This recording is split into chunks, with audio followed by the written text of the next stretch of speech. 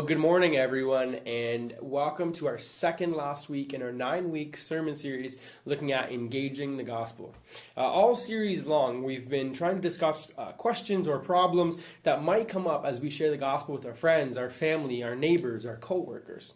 And I've actually heard from a few people through email or through phone call or through some Facebook messages that they found some of these messages to share and the answers to some, or the good news answers to some of these common problems or questions really helpful as they try to share the gospel amidst this global pandemic that we're in.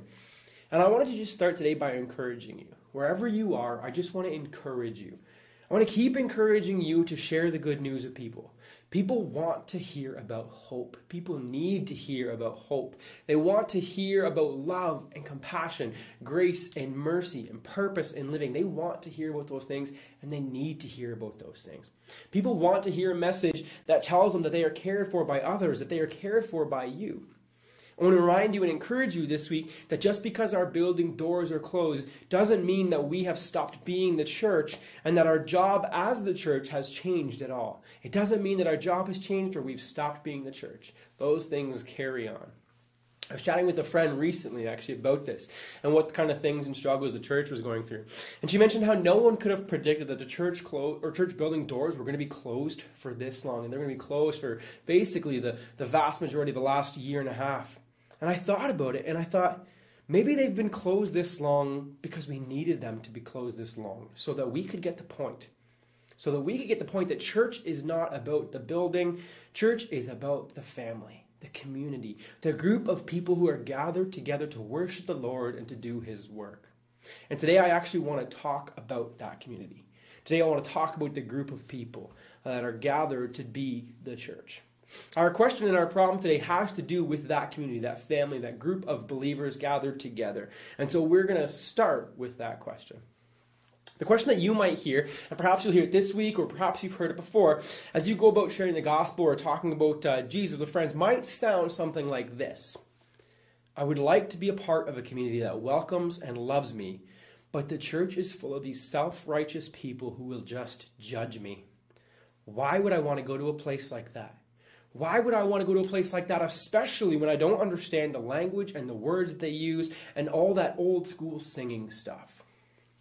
So that's the question, or it's a group of kind of related questions there. And you might hear this or others like it as you talk to people about Jesus.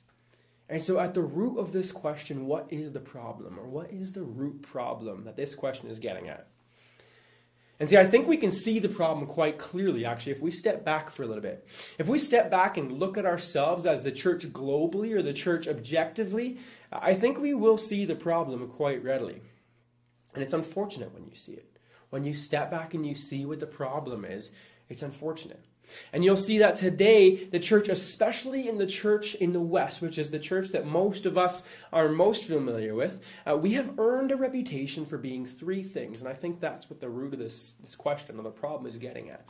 So we've earned a reputation for three things in the West. We've earned a reputation that says we are hypocritical. We've earned a reputation that says we are judgmental. And we have earned a reputation that says we are homophobic.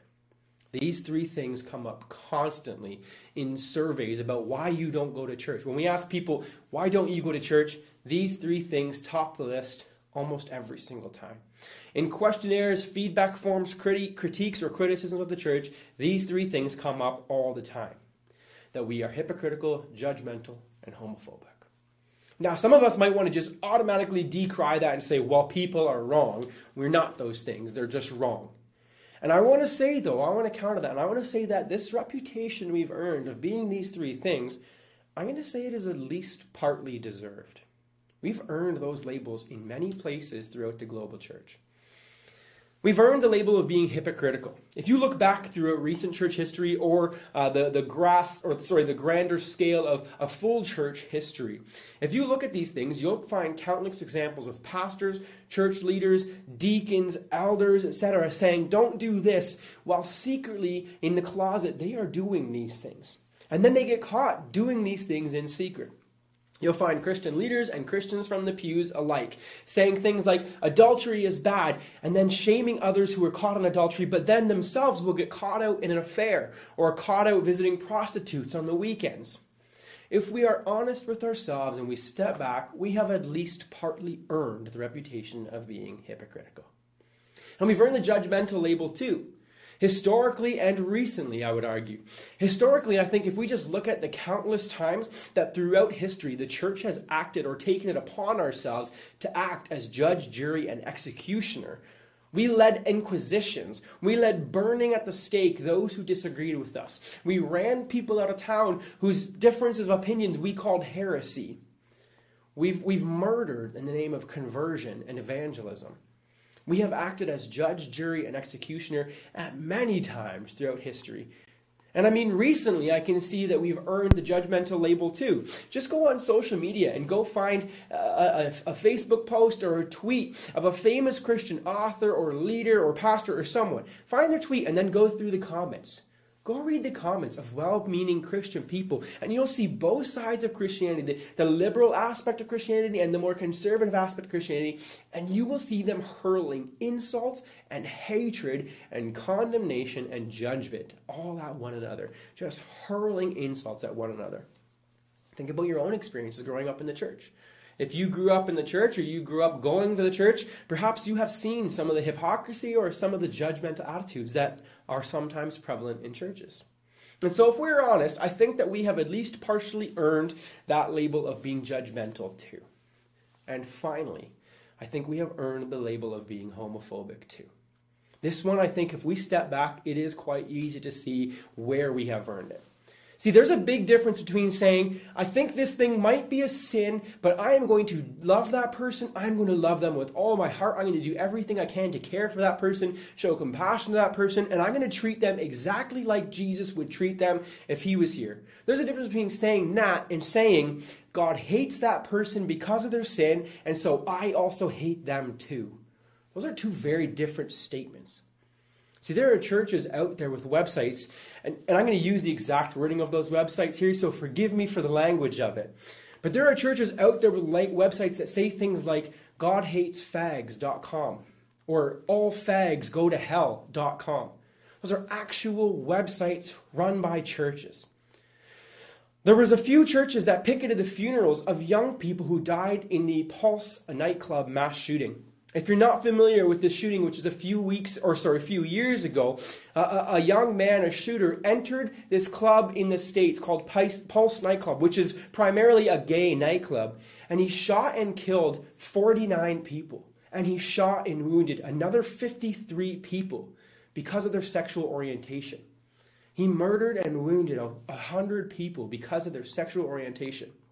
And instead of trying to help, instead of showing love to people who are grieving the loss of family members, instead of supporting a broken and grieving community, some churches showed up and picketed the funerals and wouldn't allow family members to go into the funerals.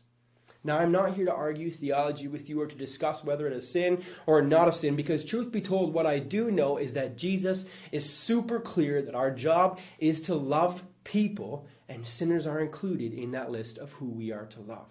So regardless of where you stand on this issue, I think I can safely say that I'd be willing to guarantee Jesus wouldn't be outside picking the funerals of those who had just died in a horrific mass shooting like this.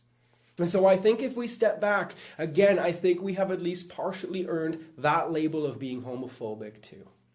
Now, I want to be super clear here. I want to be very clear what I'm saying. I am not saying that those labels apply directly to every church community out there, every local church out there, because that is just clear that those labels do not apply to every local church out there.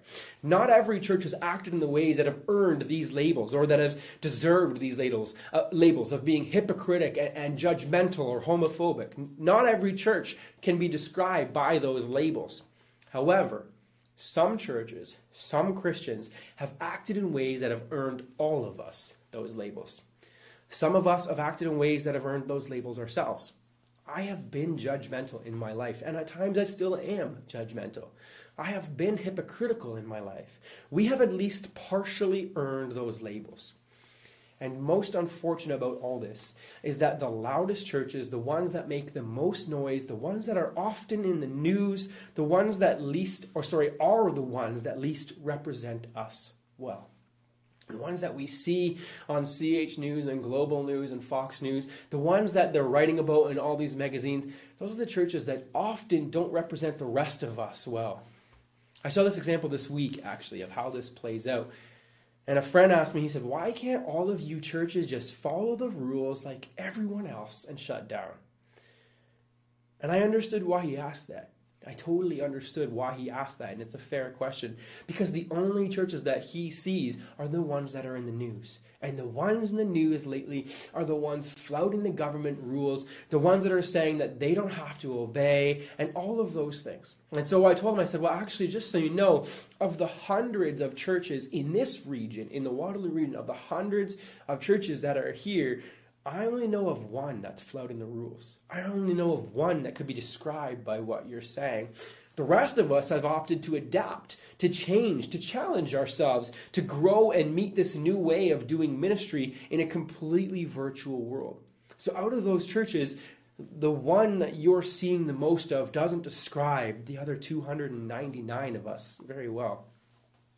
So that small handful of churches that act this way, I don't think it represents the global or the greater body of local churches. But unfortunately, though, it is the churches that are on the news that others see. It's the ones who make the headlines that people outside the church judge the rest of us by. And they apply all of those labels to everyone who goes by the name Christian. And so the problem is that we have at least partially earned those labels as the global church. And so we need to work our butts off to overcome those labels. We need to work our butts off to overcome those stereotypes. We need to overcome the labels that have been unfairly applied at times and fairly applied at times. And we need to overcome those things as communities of Jesus-loving people all over the world. Why would a non-church person want to join a community with labels and characteristics like judgmental, hypocritical, and homophobic? Why would they want to be part of that? And the answer is that they won't. They won't want to be part of that. No one would want to join that kind of a community if those were the primary labels of that community. And so if that's the question and that's the problem, then what's the good news then? Well, the good news, the great news really, is that most of our local church communities, most of the individual churches out there that make up the global church, most of the Jesus-loving people around the world are communities that have not earned those labels or do not deserve those labels that are applied to them. And the good news, though, is that even if we have partially earned those labels, even if individually or globally or locally, us as churches, we have partly earned those labels, we know that we are not called to be those labels.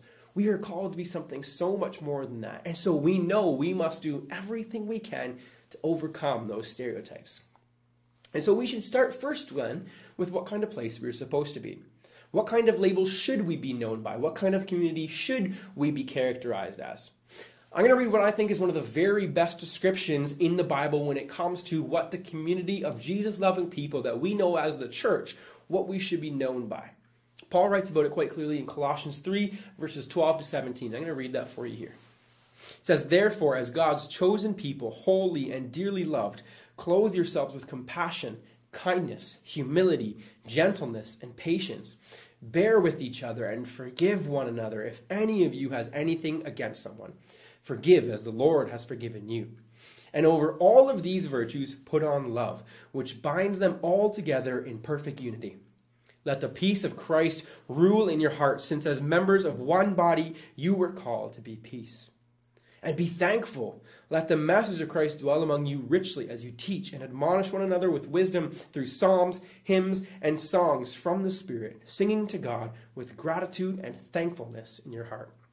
And whatever you do, whether in word or in deed, do it all in the name of the Lord Jesus, giving thanks to God the Father through him." So what kind of community is the church supposed to be? What kind of labels should we have? Well, Paul says it right here, and let's go through a little bit of what Paul says. Now, the first thing he says, and we probably gloss over it, I'll be honest, I did it a few times too. It says, you are a dearly loved people. He calls us a dearly loved people, people that are dearly loved by God. And it's good to start there and to note that first, because I've said this before, hurt people hurt other people, and loved people love other people. And so if we start as a community that says we are loved by God, God loves us and would give anything for us, then I think there's a better chance that we will be people that love others too. So it's good to start by recognizing that we are a community that is loved. We are a people that is loved. And then next, Paul gives us a list of some things, of virtues that we are to clothe ourselves with, or some characteristics or labels that we should clothe ourselves with. And I think this is a beautiful image because up to this point in the letter, Paul has essentially been saying to the church in Colossae, saying, don't be this, don't do this, stop doing these things. And here he kind of changes his tune. In verse 12, he sort of changes his tune and he says, instead, be these things, or rather, be these things. It's like Paul is saying, take off these dirty, old, rugged rags that you used to clothe yourself with, and instead, here are your new clothes. Here are the new things that you should wear. And this week, I really thought about something when it comes to labels and clothes. They're fairly related. In popular culture today, they are really related. It's almost as if your clothes don't actually matter. The clothes you are wearing don't actually matter. It is the label on them that matters. See, it doesn't really matter if the shirt you're wearing keeps you warm in popular culture. It doesn't really matter if the shirt you're wearing stops you from getting sunburned. It doesn't matter if it is moisture wicking or what kind of patterns are on it. What really matters in popular culture is the label on your clothes. And so I love Paul's analogy because I think it rings true today. Paul is saying, take off your old clothes with those old labels on them. Here are the new clothes with new labels on them that you will be known by today. And he says the labels on those clothes should read the following. He says they should read compassion. They should read kindness. They should read gentleness, humility, patience. Paul says the labels on your new clothes read these things. So put these things on and be these things. And then he says over all of those things, over all of that, cover it with love. Wrap all that up with love. For love is the thing that binds those things together. And I love that because it reminds you that you have to do something to put on those things. You have to do something to wear those new clothes. When I get up in the morning, my pants don't magically float onto my body. That would be super cool, and I'm sure that somewhere out there people are trying to design a robot with a Google Home or something on it that puts your pants on for you magically. But it doesn't work like that, does it? When we get out of bed, we have to put our pants on, we have to get them and put them on one leg at a time. I have to do some work to put on my clothes. And I think it's fair to say that you have a responsibility to do that work and put on these clothes too. Compassion, kindness, gentleness, humility, patience. Paul says, wear those things. Put those things on. Let those new labels be known or be what you are known by. Now, he doesn't say, now, if that's not your natural characteristic, don't worry about it. Someone else can be gentle. You don't have to worry about being gentle. If gentleness is not your natural characteristic, don't worry about that. You go ahead and keep being a jerk. You just keep being a jerk. That's totally fine because you're not naturally gentle. No, see, Paul says we are all supposed to put on those things. And I believe today we are all called to wear those things, to wear those new clothes. See, I'm not naturally a patient person myself. I'm not naturally patient. My grandfather was not naturally the most patient person in the world. My dad is not naturally the most patient in the world. And I'm not naturally the most patient person in the world. But that doesn't mean that I get to keep being impatient. That doesn't mean that I get to say, well, patience is not a natural characteristic of mine, therefore I don't have to be patient. Paul doesn't say that that's okay. Paul says we need to work at putting on those new clothes. So I need to work at becoming a patient person. I need to work at wearing clothes that say patience across the front of them. It doesn't come naturally, so I have to put in some work. So read that list again yourself. Gentleness, compassion, kindness, humility, patience. Does compassionate describe you? Does kindness describe you? Does gentleness describe you? What about humility or patience? Are those words that accurately describe you and that others would use to describe you? See, I'm willing to guarantee that not everything on that list describes you. I'm willing to say that most of us have at least one thing on that list that isn't really a great description of us. If you're looking at that list and go, no, Luke, I am perfect at all of those things, and everyone I know says I am perfect at all those things, then please come show me how, because I need work. I'm willing to guarantee that all of us have at least one of those things on that list that we can look at and go, yeah, I've got to work at putting that clothes on better. I've got to work at getting that label. You can't just say, well, that isn't for me. I'm not supposed to wear that label. Paul says we're supposed to clothe ourselves with all of these things, and so that means we do. If the current labels in our church community, the family of Jesus loving people, if those current labels, the current clothes we're wearing, if it says hypocritical, judgmental, and homophobic across the front of those labels, then we need to throw out those old clothes. We need to get rid of those dirty old rags, and we need to change into our new clothes, those new labels. We need to change those labels and work at it. So instead of those old things, our new labels say compassionate, kind, gentle, humble, patient. We need to work at it so that those things say love over all of those things. See, love is the thing that binds them all together, and I love that Paul says that. He said, because love has to be the reason we do all those things. Love has to be the reason that we do everything. See, Paul says to be compassionate because we love.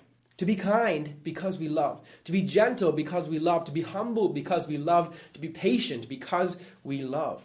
He says, be a thankful people, to be people that are forgiving, to be people that are peaceful. And all these things, Paul says, you're supposed to do because we love. And all that started with God loving us. At the beginning says, Paul says you are a people that are loved by God, do all these things, and over all that, cover it with love too. See, love has to be the motive. Not our own selfish gain, not a better job or a raise or a better home, not more respect or more power, not getting a bigger church budget or putting more butts in the pews. All of those things we are supposed to do simply because we love.